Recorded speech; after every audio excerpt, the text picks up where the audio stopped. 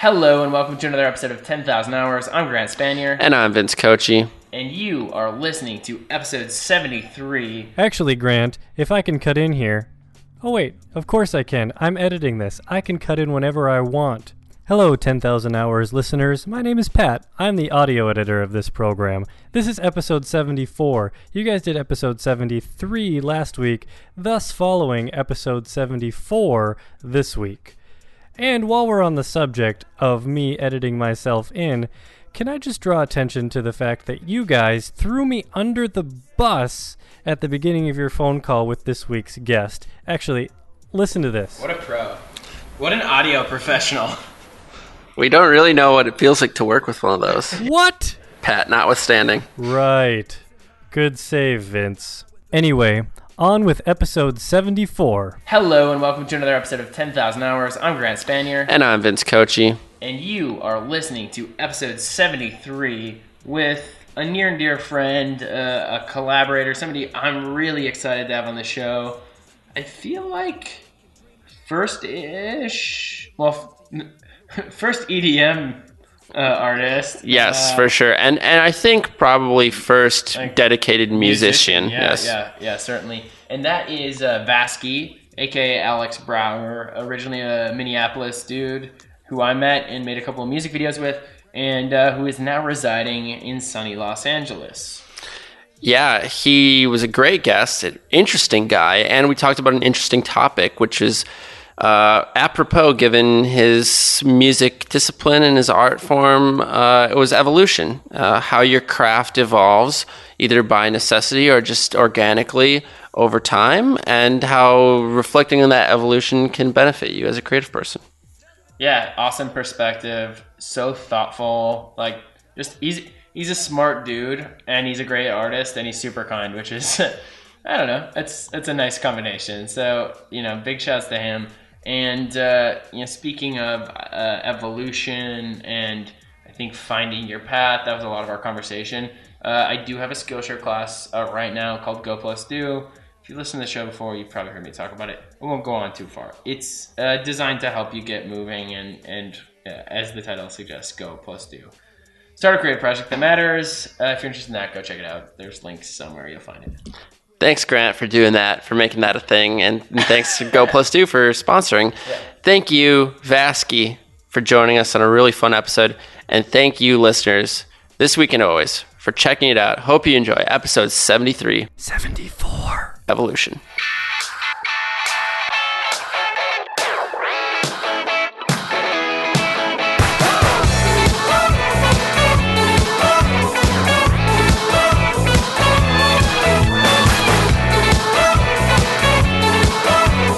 Thing is that cracking your joints or neck or anything, there's no actual danger or negative repercussions associated with it. Yeah. We'll show notes that WebMD article.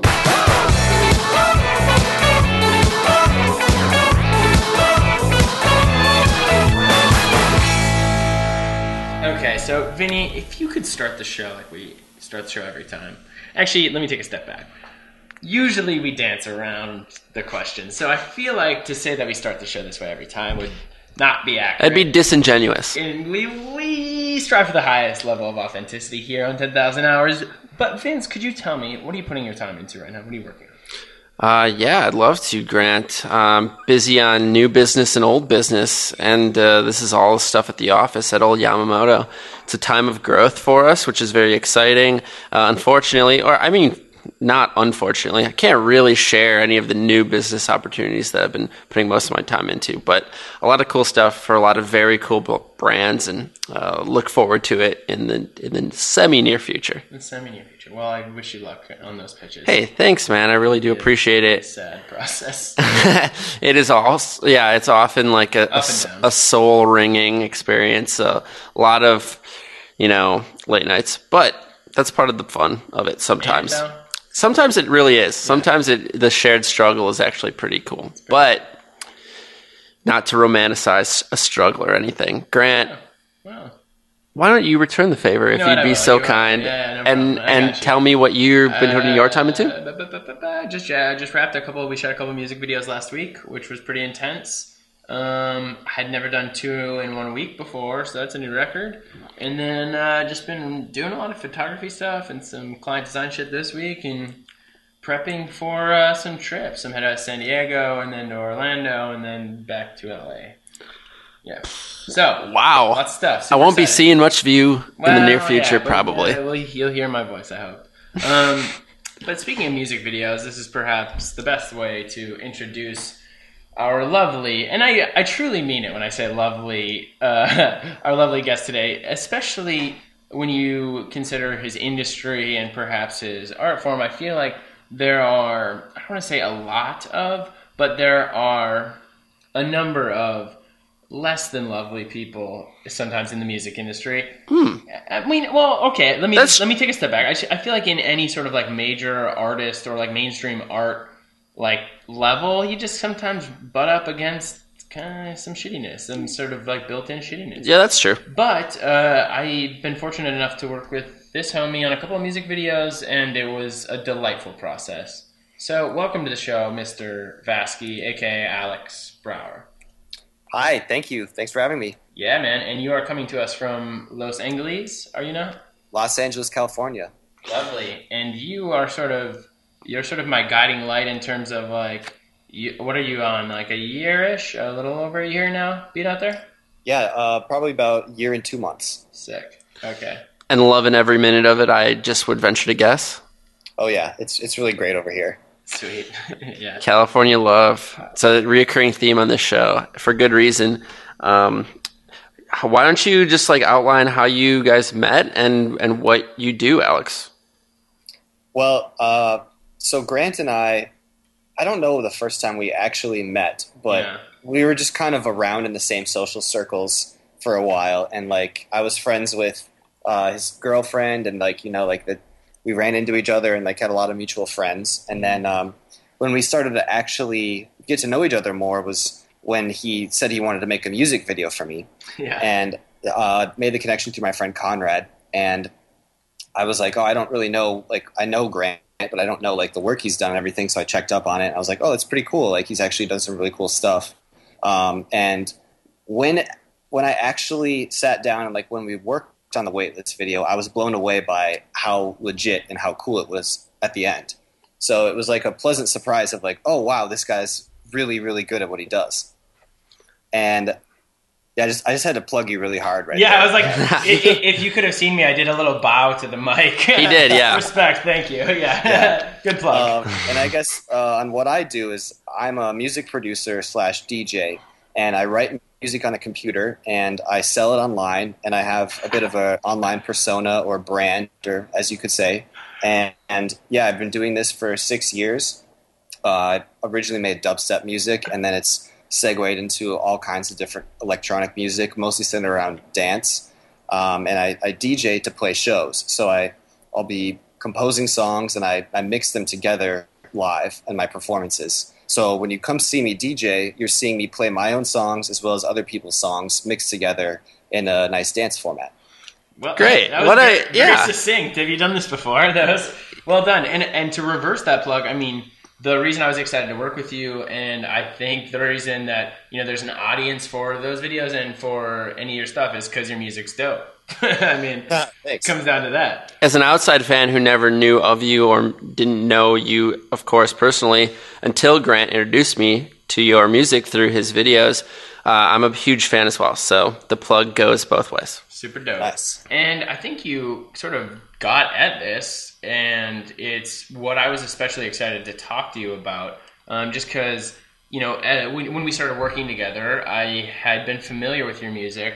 And as I started to sort of dig into the drives and dig deeper into what you had made, and then now as I've been kind of around you for the last like year or so in seeing where you're going, there's this evolution. It's kind of evolving, and I think that's a natural thing, a very real thing for everybody, but especially for artists, and in music and in all those things. So I'm hyped to talk about evolving, about that idea, about what that means for us as people and for our work. And I'm wondering if maybe you could just like start us off and talk to us a little bit more about that evolution. You're saying you used to make dubstep music. now it's sort of branching off. You want to tell us like kind of how you got maybe started in music and then, where that went? Yeah, totally. So let me go back a little bit and say that when I first started making music, it was like, all my friends, I started off when I was 19, basically, is like, that's when I got my real start, is when I was 19. That was actually when I was making money and able to support myself just on my music. Well, so how long had you been doing that before then? I had been DJing for 2 years, and I had been writing music on my computer casually, just for fun, since I was 12. So for a very long time. Respect, yeah. Yeah, absolutely. But like I said, casually, I mean, like, just because I had music software on my computer and I messed around with it didn't mean that I was like actively trying to write songs. I was just it was just a fun thing that I could do instead of playing video games sometimes, So I had that. And then, so when I was 19, then I started to actually make money enough to support myself. And at this time, it was like all my friends, were in college. I mean, not all of them were in college, but that was like the age of being in college. And what I noticed is like nobody really knows what they want to do. And everybody who says they would know what they want to do switches. And I found that really interesting. And just the way that I pursued other people is like, oh, this person is this type of person, or this person is a finance person, or something like that. Like there's some fields where it's very obvious, like you fit really well into here, and then you're going to do this, and that's like done and done. And for me, it was always music. I was always like, I want to write music. I don't know how I'm going to do it. I don't know how I'm going to make money, but I think it's really fun, and it's more fun than everything else I've done, so I'm going to do that. So when I was in high school, I actually I made CDs, and I made album art, and I sold them to my friends. And it was cool because it was just like, oh, I was making $5 or $10 here or there just by selling these CDs to people, and like people actually legitimately liked to listen to it. It was weird music. Looking back, it wasn't very good, but like it was kind of something kind of punk rock about it, like just giving it to people and like, starting to sell my mixtape, that kind of stuff. So I was doing that and trying to figure out, what can I do to actually make money off of music. And I was working part-time. I did a bunch of other random stuff on the side, and like I guess at the time it was my main thing, and music was on the side, but eventually I ended up getting a job being an audio engineer part-time that I could live off of. And what that meant at the time was that I was assistant to this guy who made like songs and sounds and stuff for big companies like Target and Hasbro. And I learned a lot about Pro Tools and recording and just legitimate audio production working for him. And at that time that was when I was starting to DJ. I was 19, and I was traveling. I was being paid to fly places to perform my music. And this is all because it was being sold online. And so there was a lot of people that were interested in what I was doing, and I was working at this place doing the audio work. And then eventually it just kind of happened that he didn't have any more work for me and had to let me go, because it was just me and this guy, like me as his assistant. And at that time I was like, man, can I do this music thing full time? Like, can I actually swing it? And I just kind of did it and made it work. And there were some times where money was pretty tight, but I just made it work. And then I just haven't looked back. It's continued to work and do really well, and like blowing me away with that.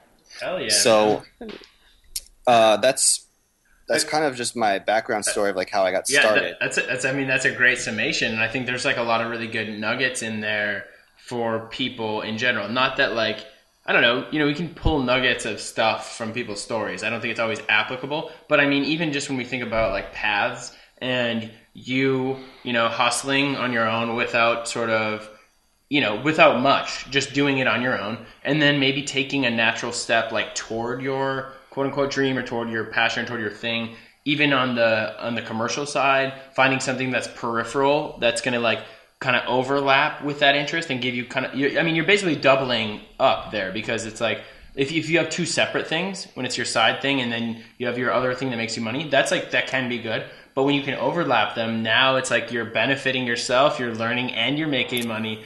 And then, right, that goes away and you lean all the way into the thing, which, hell yeah, man. Exactly, yeah. Yeah, you've got a story that kind of has an end that is kind of like, it almost seems supernatural. It's just so, I mean, I'll speak kind of in fanboyish terms, but it's so cool. You're a DJ. You get to paid to do the music you love, and it's cool music, and you get to travel. But you came about it in a very natural way, right? You pursued interest. You dabbled when you were young. You got kind of a tertiarily involved field. Slowly but surely, you built a following. So it's kind of an attainable way to achieve something that seems unattainable. I thought it was really cool. And I think what might be also cool is to kind of dissect, maybe on a more granular level, how your actual style of music evolved over this time, because like you said at the beginning, it was way different than how it is now, and even at the midpoints of the career, I'm guessing there have been pretty drastic differences. So maybe not only just how it changed, but why you think it changed might be interesting. Yeah, I have a lot of thoughts on that, but I do want to say also, when you're talking about, it's interesting to watch the path and how those things happened. It's strange for me because at the time I had no idea what I was doing and no plan whatsoever. I had an idea of what I wanted to do, and it was fun, and that's what I liked to do. Like, that's literally what it was. And being older now, and like understanding that if you want to make something really great happen, you have to like work towards it in a specific way. There's kind of the thought of like, you know, simplification of dumbing it down to one grand thing, and like everything else coming off of that. And like that's like what I was doing before without even realizing it. And I think that sometimes it's good to not overthink things. And I think that when you're a creative person and you're your own boss and you have nothing but time, you know, it's very, very easy to overthink things.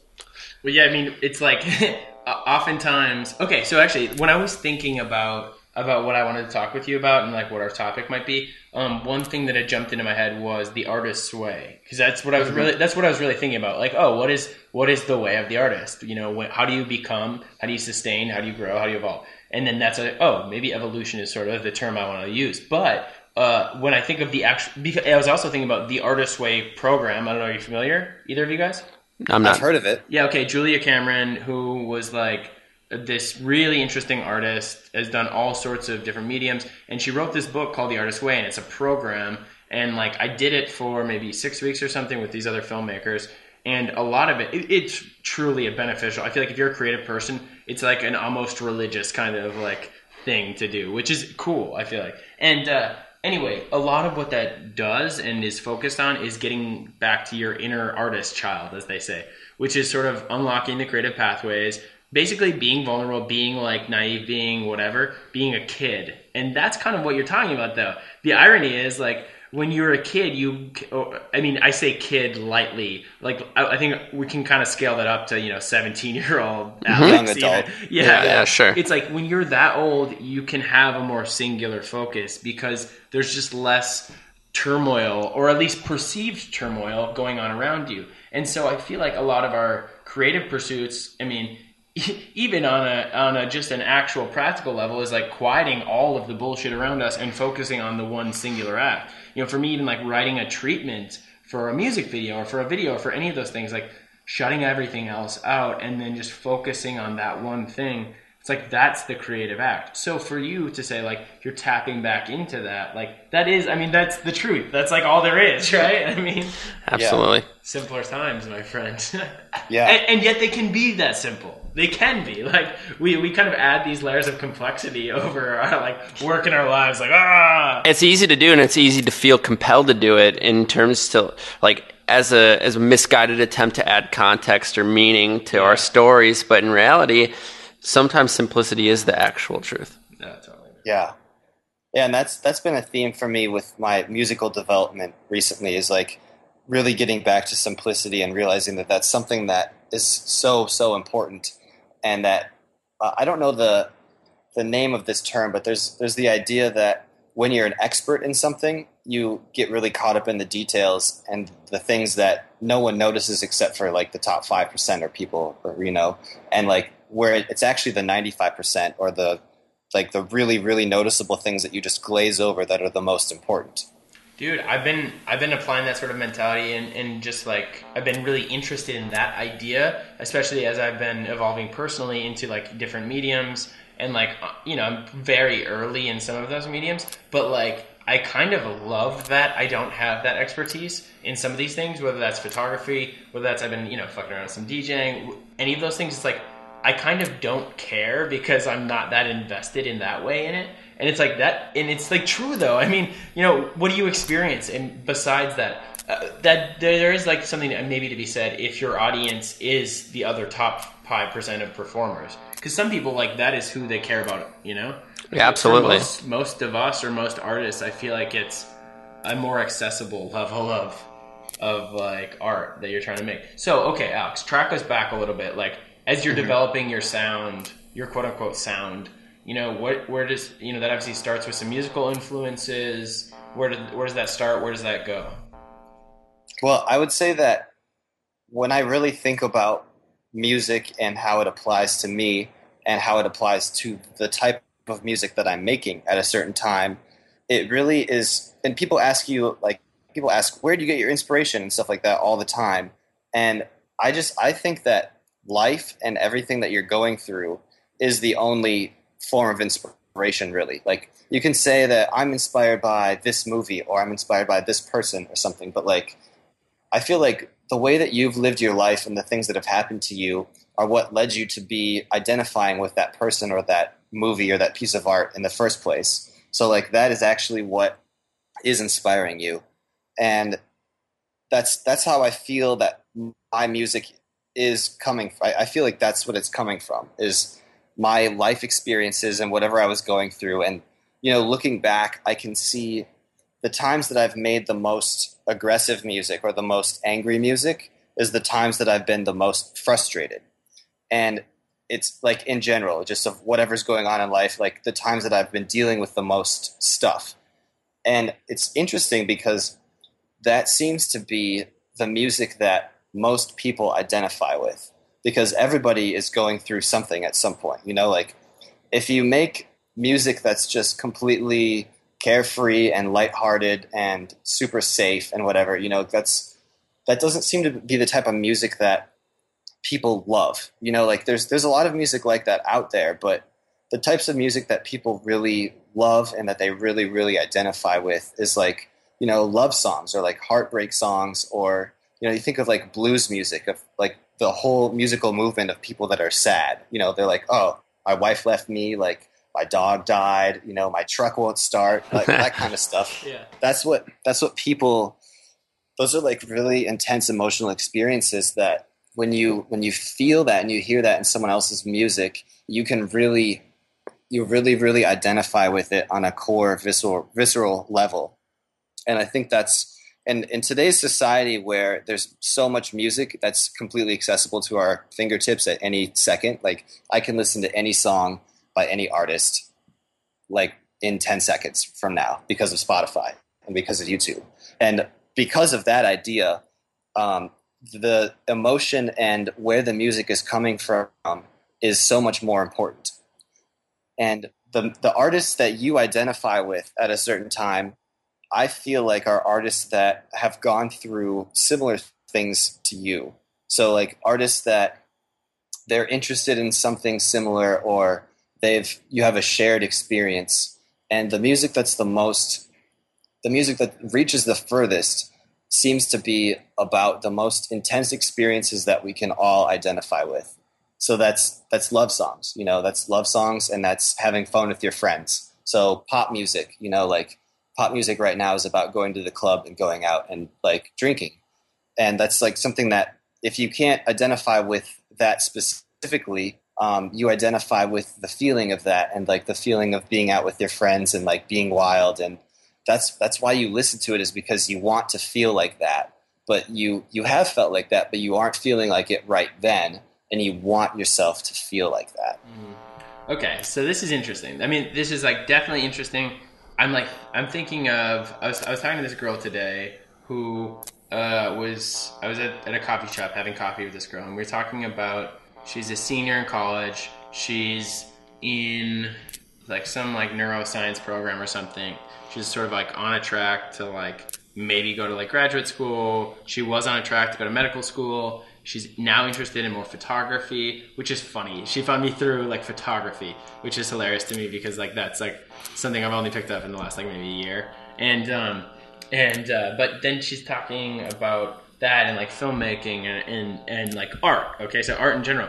And what I was talking to her about, or what I was saying, was that it's really selfish to. So first thing is, it's selfish to hold stuff in and to follow a path that other people ascribe to you, or that you think they ascribe to you, and not express what you want to do. Not follow the path that you really should follow. Your bliss, your passion, the thing that you're doing, Alex.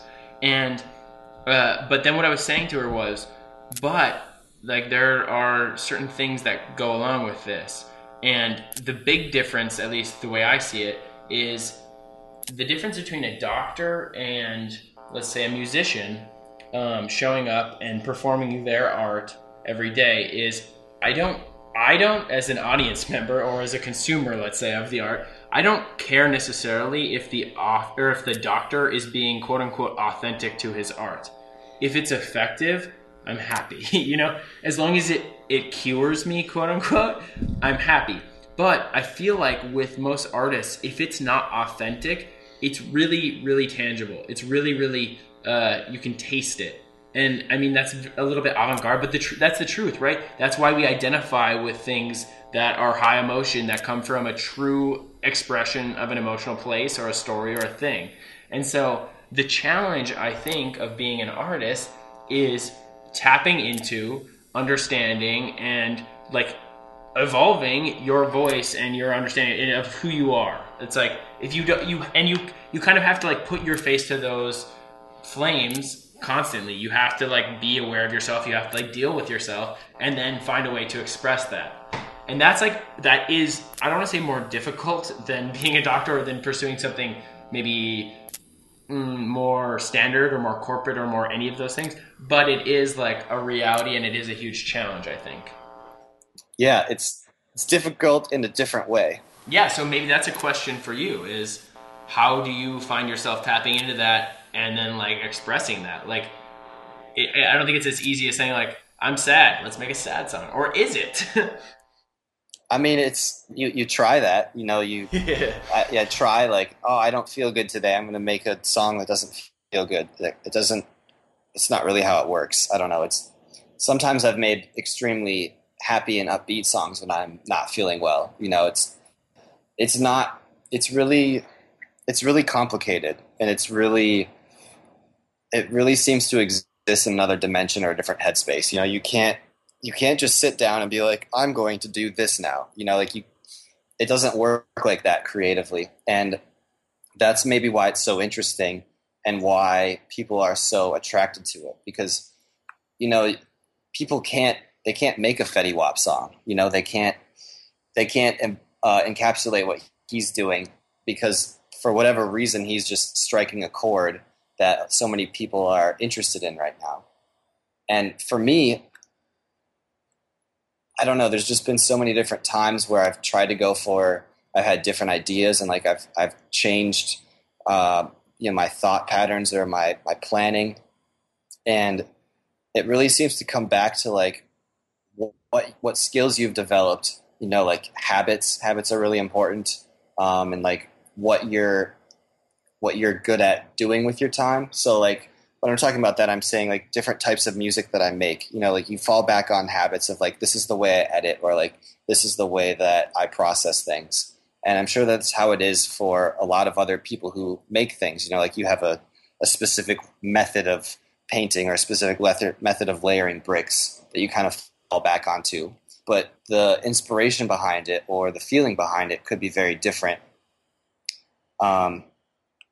Yeah, I don't really know where I'm going with that. No, I think you went to a very, a sensible and relatable place with it. The brick wall. Exactly. My question would be a pretty pinpoint one. Do you think your sound and your art and your craft is different now than it was, say, 2 years ago? Yes, definitely. In what ways would you say? See, 2 years ago was 2013. I think that it's just different because my life is different. I mean, I'm 25 now. That would have been, I was 23 then. So, like, and I can only really talk about my experiences and, like how I understand the world being 25. And I know that between the ages of like 18 and 30, I know that we're changing a lot and figuring a lot about the world. So I feel like my music is so different because of all the things that I've done, all the changes that I've gone through in my life going through those times. And maybe if I started to make music when I was 30 and then I just continued making music for 10 years being 30, that there would be less differences and less evolution. But I don't know that because I haven't reached that point yet. And also, I will say that there's a huge part of it is the development of technology and the things that we're able to do. Like the way that I make music now is very different than the way that I made music even 2 years ago. And I'm using the same software, but it's come up in a new way. Like I was using Logic 9 before, now I'm using Logic 10. And there's so many other tools and things that I've implemented within the last few years that are way better. And the sounds are better. Everything is just, it's different, and I'm able to do things that I wasn't able to do because of the technological advancement. And that's, with electronic music in particular, that's pushing it really fast and really forward.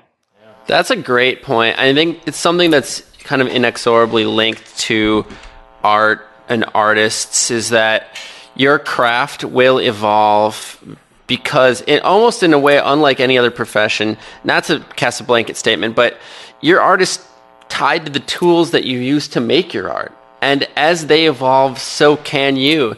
And your craft can kind of bloom in a way that you couldn't have even perceived potentially happening beforehand. Like you can envision maybe the stylistic way in that your art might change over time, but you can't really even foresee the way that you've given more opportunities and options to express your art even fundamentally. That's one of the most exciting things, I think, about a kind of an unsolved medium. Yeah, unsolved. That's funny. It's a funny phrase, though, right? Yeah, well, if you think of not to be prescriptive, but like if you think of like sculpture, sure. Like is that like a solved medium? You can't say for sure ever, right? But more or less it is, right? Well, yeah. So I guess it's not even about solved. It's just that's a funny term to me. It's less evolved, though, right? I mean, yes, right. Yeah, totally.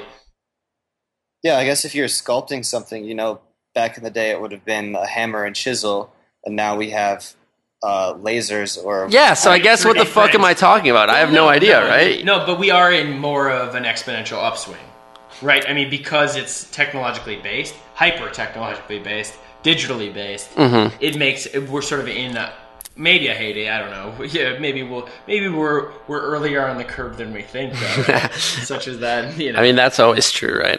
Ain't it though? Yeah. I am a little bit curious though, like I feel like we've been trying to ask it, but I feel like the question for me is specifically even with sounds. Like I know you're making your music differently, but let's just say like I don't want you to like have to classify yourself so much, but I'm just interested right now. Okay, so let me give you some maybe perspective. Like as I've been dabbling, let's call it dabbling at best with some DJing stuff, and as I've been getting more and more into music over the past, I was into music. We're all kind of into music, right? But like I was into music and more influenced by it, but I was into more specific types, and I think especially over the last like couple years, I've been more and more getting interested in the actual music making artists, all this stuff. So as I delve deeper into that, I think a lot about, and another caveat with like filmmaking, with any of these disciplines, I like kind of have cultivated specific artists I'm attracted to, specific things, et cetera, et cetera. And it's like, I think a lot about my taste and how that's evolving and how I figure out, even my own voice as an artist, whatever medium I'm expressing that in.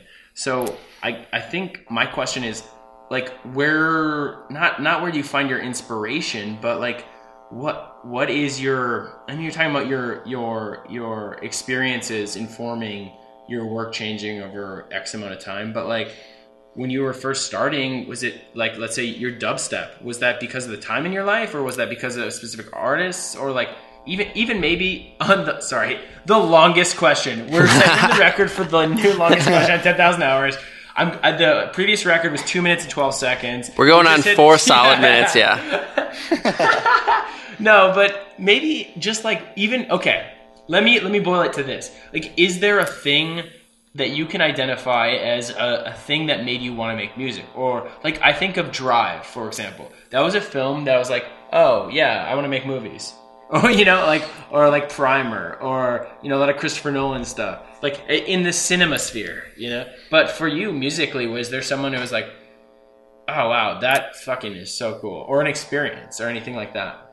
Well, yeah, I think part of it is because when I was younger, I was exposed to like dance music and stuff like that. Like my dad would listen to house music and things like that. What? Really? Yeah, he likes Paul Van Dyke and like Perfecto and stuff like that. That's sick. That's actually sick. It's really funny because I hated it. I was like, why do you listen to this? It's the same sound over and over again. And like, I would make him like, I would complain about it and be like, Dad, like the music is stuck. Like I thought the CD was repeating because it kept playing the same thing over and over again. But I think out of that, when I discovered other dance music on my own because of iTunes that wasn't like that, I had never heard anything like that in my entire life, and I was so blown away. Like I heard, I don't even know the song offhand of like the very first one that I heard, but I went on Beatport. I was like finding out, different softwares and stuff like that I was going to use to like make this stuff. And I heard The Prodigy, Always Outnumbered, Never Outgunned on iTunes. And I heard some Pendulum drum and bass music on Beatport. And I don't know if it was the same day, but I know it was the same time in my life. And I was very young. And I just heard it, and I just thought it was like the most amazing, interesting stuff I'd ever heard. Like there's no sounds like that in our world. There's nothing natural makes that. It's all edited and like computerized, and it was just really exciting to me. And I think because I had gone through my childhood, I didn't really like music when I was growing up. Like I had gone through it like without that experience, or like a lot of kids are like, oh, I listened to like my parents like this band, and like then they're like, oh, have you heard this? And like, no, I didn't hear that growing up. Like I don't know if I must just not have been paying attention is really what it was, because I know the radio was on, like I know that I was around music and stuff, but I just didn't. Maybe my brain wasn't able to appreciate it at the time, or it just didn't strike a chord with me until I heard electronic music. And I was like, where has this been my whole life? And I just kind of was so interested in it and so fascinated by it that I wanted to learn more and listen to it and dig deep into it. And it was funny because I got into stuff that was really underground, like right away. Like I didn't get into it by listening to Tiesto or something. Like I kind of came from the bottom and worked my way up. And it was only like much later that I actually appreciated stuff like Deadmau5 and Tiesto and, other artists that are like massively popular. Yeah. I think I saw Deadmau5 for the first time with you, actually. That was pretty fun. Which one? At Somerset. Oh, yeah. That was my first time seeing Deadmau5, yeah. Nice, so, yeah. Sorry, interjection. Where was I was saying, oh yeah, Deadmau5 and that kind of stuff. That's only within the last, 5 years of my life have I really developed that. And like even when I was being a professional writing music, most of the time, like for the first couple of years, I really hated the popular stuff. I was like, when I got into dubstep, I liked it because it wasn't 4/4 music. It wasn't like the house with the kick drums and all that. I wasn't into that. So the dubstep stuff was like my rebellion against that kind of music, and I was trying to make my own version of this kind of stuff that I thought was really cool. And I think that's a big part of like what got me into it, was that it was exciting and I hadn't heard or experienced it before. I got into dubstep because I heard it by accident. I was expecting one thing and I heard it and I loved it. Because I went to a festival and I heard my favorite local drum and bass DJ was playing. I loved drum and bass at the time, but he didn't play a drum and bass set that day. He played a dubstep set. And I was like, what is this? And at first I thought it was slow and boring. And then like it grew on me over the course of the hour and I just like fell in love with it. And then because I didn't understand it, I wanted to dissect it, and I wanted to figure it out. So I was like, oh, I can make this. I heard it, and I had dabbled with music stuff before, and it was pretty much just like a switch of like, when I heard that, that's when things started to work for me. Like as soon as I started producing dubstep, that's when things started to really take off. Because there was years of my years of my life where I was upset that I was making music and like nothing was coming from it. Like I was posting it all over the internet. I was showing it to everyone. Like nothing was happening. People were like, oh, you make music as a hobby, like whatever, that's cool. And then as soon as I made dubstep, it was like I sent it to labels on MySpace, and then I got interest, and it was like right away, people were like, yeah, this is amazing. So it was timing, it was the right place at the right time. And it's just because I was trying for so hard to get there, and that's just when it happened. There's so much baked in there. I was really curious about that, like about the like kind of moment zero stuff. I feel like there's this funny thing with especially any like high level creator in any field or medium. It's like they have these little like honeymoon, like love at first sight moments. And it's not like they're, I feel like anyone who has a love at first sight story, let's just say in an actual relationship, it's not like it was the first time they, talked to the opposite sex or the same sex, they fell in love with someone. But it is like all this preparation, and then all of a sudden it's like, oh, wow, this is compelling, I need to know more about this person. I need to like, go out with this person. But it's just like, so it's like super cool. They just hear about that. Absolutely. I kind of have one question that I've been kind of dying to ask. I don't even know if there'll be a good answer to it, but you kind of, when you think about evolution, there's two possible paths. There's the very organic one that I think we've touched on a lot here today, and your own personal experiences feed the way that you grow as an artist, and that makes a lot of sense. But there's also a kind of a participatory, more thought out means in which you have a vision maybe for where you want your style, your influences, your art to go, and you create conditions to evolve towards something. Do you feel like that's true at all for you? Have you experienced that in the past? And if so, how do you want to evolve as an artist going forward? Well, I think that, what you're saying really makes sense. And I think that maybe some people are just better at that than others, because you look at somebody like Daft Punk, and they obviously did like the second thing that you just said. They had an idea and a vision, and they've stuck with it for decades. And there's not a lot of people that are capable of doing that. And I feel like that's why it's so cool when somebody does it, and is because it's so well executed. And I think that most people, at least most people that I know, seem to bounce around more. And that's definitely what I do. And I don't want to. I don't want to be interested in everything that I find. Like it's fascinating to be like, oh, this is cool now. Oh, this is cool now. Oh, there's like so much stuff in the world. But I think sometimes it's kind of a grass is always greener thing. Sometimes I would like to just be like, oh, I like this, and this is what I do, and I want to get to be the best at it. But it's not just like one thing. I can't just say I want to be the best at music, because it's impossible to be the best at music. You could be the best at music to one person, or you could be the best at music to 1,000 people you have in a room. Like that's being the best at music. But like even the Beatles aren't the best at music, because like that's what we usually go to as like apparently like the best songwriters. But people in our generation don't really identify with it. And like even people that were alive in that time, like I know talking to some of my dad's friends would be like, oh, we were growing up and the Beatles were on the radio all the time, and we hated it because it was on the radio. It was pop music.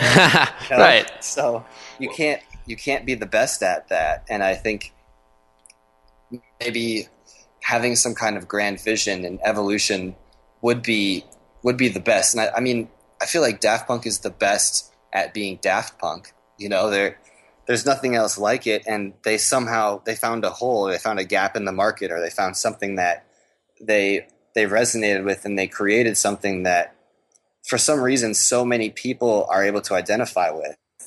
And that absolutely takes that kind of evolution that you're talking about, where you set yourself up to be in that position. I think it takes discipline though too. Very much so. I mean, I certainly identify with what you're talking about when we're talking about doing multiple things and not fully committing. I've said this on the show probably 50% of the episodes. This idea that like I don't know. I definitely made a conscious decision. I think maybe early in college where I was like, well, I'm a little. I don't want to say I'm too ADHD, but I realized like I don't have the discipline or the attention span to ever be the best at anything, but I have the energy for it. So like I'm trying to pair that energy and like figure out, oh, what am I going to do? And what I realized was, oh, well, I'm never going to be able to do one thing enough to be the best at it, even though I think I genuinely have the energy or the capacity. How can I be interesting though? And I think the best way is like I can be the most interesting combination of things. I've said that before. And so that's where I was like, I hear this jack of all trades, shtick, and it's like, well, that's not the thing. I mean, yes, you're right, master of none, but like jack of all fucking trades, like, but like, how many like, or like at least demi masters do you know of several disciplines? Like that's genuinely interesting, especially in this era, I think. And I'm not trying to like fucking self-congratulate here, but I am saying like from an early time and from like continuing on, I think that's more interesting. And there's a space for all people and all approaches. And the thing that maybe I could do, but it seems difficult. Like the thing that Daft Punk did was they went all in, they like really went all in on a thing. And that takes the same sort of recklessness that like the Daft Punk that never was kind of might have had, and maybe is out there, right? You kind of have to almost be okay with quote unquote failure. And I will say, I'm going to give a shout out to a letter that Hunter S. Thompson wrote that I read like today that maybe we'll show notes. That was like, ooh, thank you. This is the truth. This is like a thing that I've been feeling, but had a hard time articulating. Where his friend had asked him for advice about his career path or his life path, whatever, and Hunter was giving all sorts of qualifiers as to like, this is only my perspective, and this, I can't, obviously anything I say is coming from my perspective, and so it can't possibly apply to you. So you need to understand that. But he was like saying like, it's not about goals, it's not about success. And actually, Vince, he used the same sort of analogy. He was talking about like people who are floating and swimming. I talk about treading water a lot. This idea of like people who are like looking for something, just start fucking swimming. But he was just saying like, life is not a set of goals. And when you say you're as a kid, if you say you want to be a fireman, like you certainly probably don't want to be a fireman anymore. But let's say the point where you say, I want to be this thing. So Alex says, I want to be a DJ, or I want to be a musician, or whatever. And it's like, there's something to be said about kind of sticking to the path and like becoming that thing.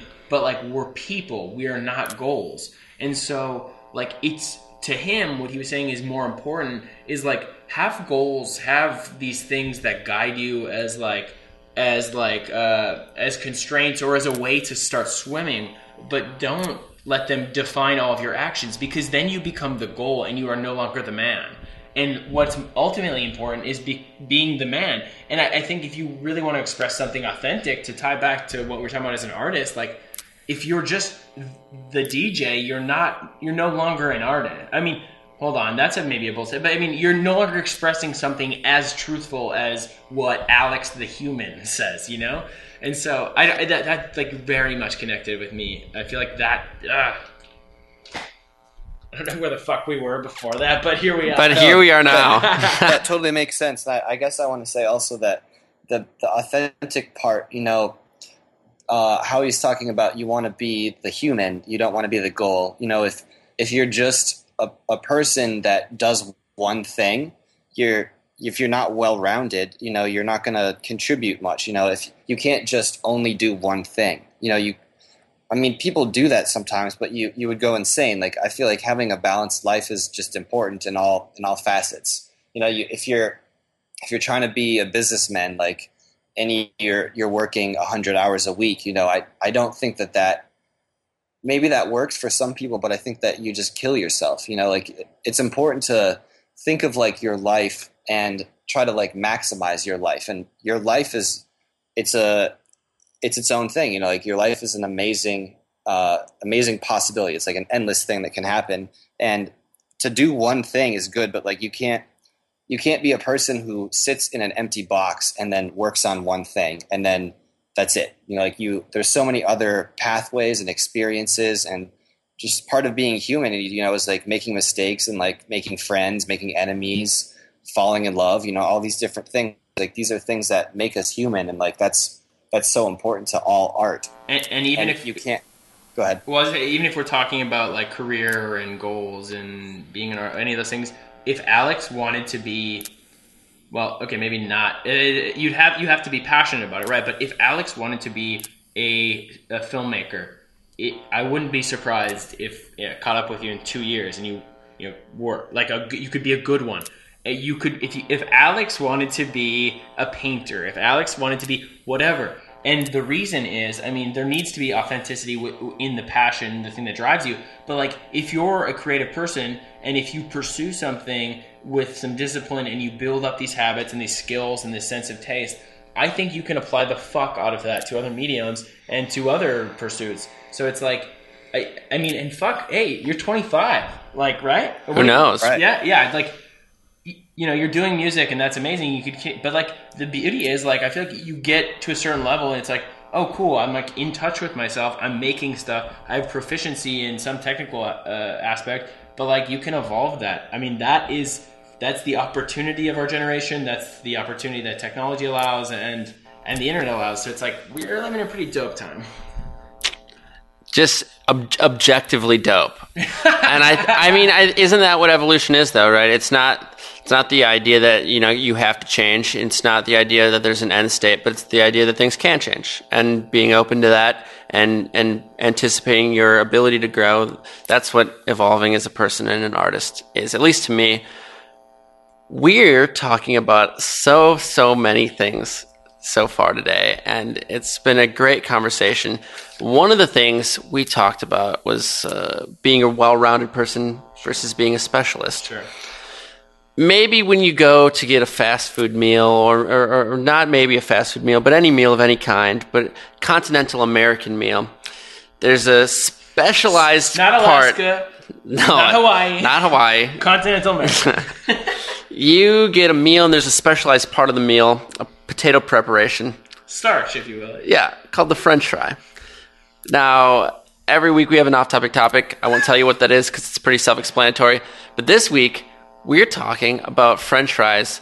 Alex, do you like French fries? Yes, I like French fries. Do you have a favorite establishment's fry?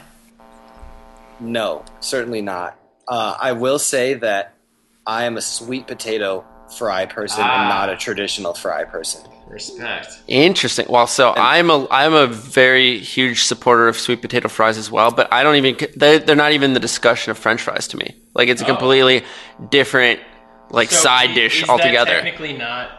Is that I'm wondering? Technically, is a sweet potato fry? Is it still a French fry? It's all like semantics, right? It's like a kind of a non-important classification. Oh. But to me, I would say. But to me, it's no different than like saying like is mashed potatoes a French fry? It's like no, is coleslaw a French fry? No, is sweet potato fries? All right, so they're both fried, but they're like so different. What the fuck are you talking about? It's a fry still. Like, how is that a non-important? I don't know. Like, where do we draw the line? I don't know. Mashed potato fries. Are yuca fries French fries? Are plantains French fries, Grant? Just because you fry a starchy vegetable or fruit. On. Yuca fries. If it has the goddamn word in it, it's a fry. But those are just words assigned by humans to an abstract thought of a food. So is a French fry. Is it even French? That's the real question. So you're talking about only potato-based, like traditional. We don't have to. We don't have to. I was offering my own opinion, and Grant suddenly took a hard-line stance. Was I the one who took? You may have been quieter in your stance, but to say after I asked you a pretty innocent question, to call my question by way of your statement non-important. Oh, no, the distinction. I think is not necessarily. I was the one making the distinction, and so your opinion was wrong. Should we end the show? I'm done with this shit. Alex, that's an interesting perspective. I also love sweet potato fries. Do you like the fast food fry though? Do you do that at all? Do you do fast food whatsoever? Well, Yeah. Not really anymore. I did for a while, and the thing is that I definitely still eat it, but the only times I eat it are out of necessity. Like if I'm traveling. But if I have the choice, I very rarely make the fast food choice, and I'm really into health, and it's sometimes to my detriment, and I really like to pay attention to what I eat and what it does to me. I mean, to your detriment of maybe convenience. Not to my detriment of convenience, and yeah. Yeah, but I mean, I think, I don't know, especially you get a little bit older, it's like, oh, actually, I feel better when I eat better. That's cool. True. Maybe I'm going to try that. Absolutely. I mean, but to that point, that's why a good French fry that's made a little with a little more, consciousness and a little more care can go so far, because like when you scarf that bucket of McDonald's fries, now to be fair, they have a pretty good recipe. McDonald's fries do taste good, but part of the eating experience is how you feel during and after eating it. And so like a well-made French fry, I'm going to, note a fast food chain, an Arby's curly fry, perhaps. I love those. Those are also great. And I don't feel gross after I eat them. They taste good, and they actually feel like food, like I'm eating real food. Yeah. So that's an example I would say of curly something. Fries. We think those fit into the classification. I want to throw another one in here of like if I had to pick, and even if I didn't have to pick, I just want to say that Smash Burgers, rosemary fries or whatever those are called, are incredible. Yeah, really good. I'm actually, I've been boycotting. I've never had a smash burger. They're just fucking annoying to me. When I first encountered them, hold that thought. Sorry, they're from aggressive Grant in the fry talk. but when I first encountered them, I was like really in my come up in the design craft, and I was like hyper sensitive to any design. And I saw their branding, and I was like, wow. Go fuck yourselves. It's just the opposite of GameStop's. It's not. It's like it was like the most original in the first place, impact font. But like the colors are like the exact like RGB CMYK. Like I have eyedroppered the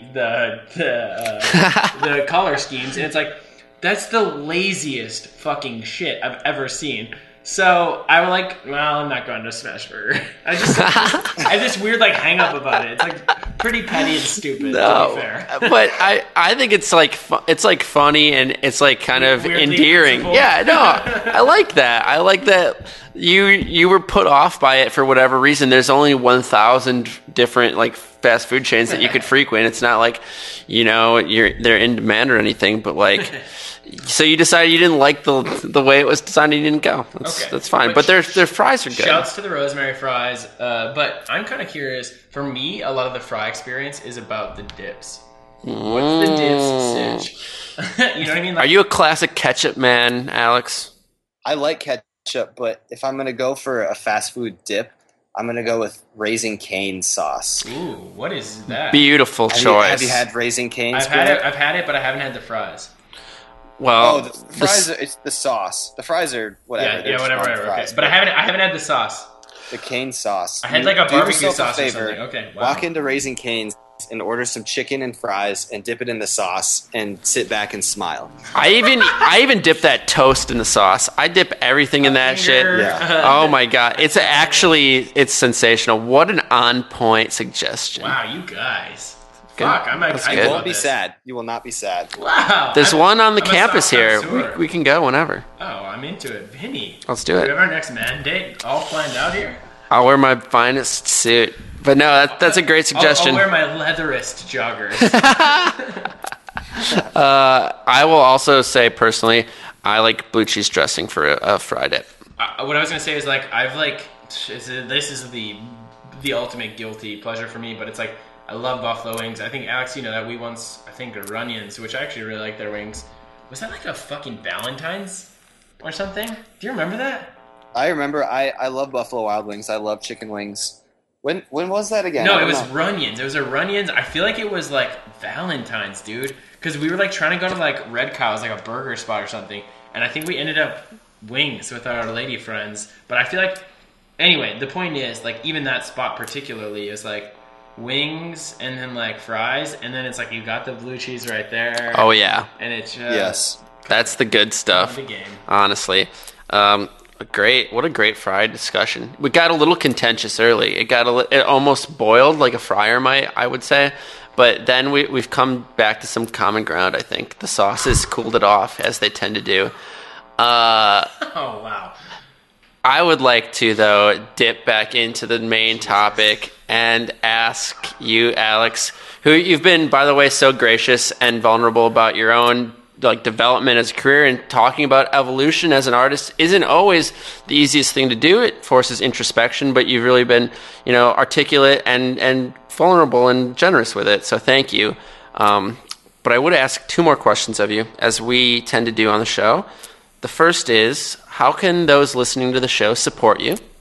And secondly, if you would want our listeners to take one thing away from your time on the show, what would that be? The first is, I think, it's hard to say right now because there's not a direct way to support me, but just checking out my music, soundcloud.com/Vaski, V as in Victor, ASKI, or if you just Google Vaski and just listen to my songs, Spotify, iTunes, whatever you have, sharing it with other people, if you like it, is probably the number one way to spread the word, showing other people that like it, supporting the social media growth, whatever, buying the music, all that. It's all good. So that's probably the most important thing for that. And then what exactly was the second question again? Maybe watch a music video or something. Yeah, we'll show notes the music video for sure. And I would just say to people who like electronic music, many of my friends and myself, and many people who are in the same industry as us, and just listen, and just everybody, it's really good. It's legitimately very good, and you should check it out and share it if you like it. It's a good plug. But it's like an earnest one, which is why I feel good about it. The second question was, if you would want our listeners to take one thing away from your time on the show, what would that be? That's a deep question. The deepest, I'm gonna house. Spend a second and overthink that one. No, just of course. Consider it. I mean, it is like, we're talking about evolving, and we're talking about your evolution as an artist, and I think a lot of the people who are listening to this, at least the sense I get is that they're especially evolving. There are people who are interested in leveling up and interested in kind of pursuing other stuff. So it's like, that's an important facet of it. Yeah, I guess I will say that in my journey and my experiences, some areas that I've had to grow in and learn from is, while you're evolving and changing in your life and whatever you're interested in and however you spend your time, it's very important to stay true to yourself. I know cheesy it sounds, but stay true to who you really are and go in that direction. And it's good to ask people for advice, but other people, even if they're close to you, really, they don't know what your path is going to be, and they can't give you the best advice. You can ask them for their help or whatever, ask them for their support, but like at the end of the day, it comes from you, and only you know where you're going, and you have to listen to your gut, and you have to embrace it, and even if it's scary, you have to go for it. Hell yeah, I mean, that we're both self-reliance, man. Internally, I'm fist pumping. It's just like so close and into. Externally, you are fist pumping. Now I am too. It's just so close into like why we do what we do and the people that we talk about. Like it's a common truth that echoes through everything that people say, and it's what we believe as well. Is just pursue what makes you want to pursue it. It's finding your truth and then absolutely sticking to it. It's that is really, I think, a lot of what we talk about is finding that truth, which is sort of easier said than done, but it's the fucking best when you can tap into it and when you start to be honest to yourself and with your work, and it's just like, hold on to that, right, man? Exactly. Well, man, thanks just so much for your time, and it's just been a pleasure. It's been really interesting. A treat. And thanks for having me. It's been a treat getting to know you and working with you, dude. You're a really cool guy. And so thank you for sharing, some of your path with us and with our listeners. I'm wondering if you could maybe sign us off. We end the show the same every time with a little ship it. We just say ship it. It's just kind of how we end things. Ship it.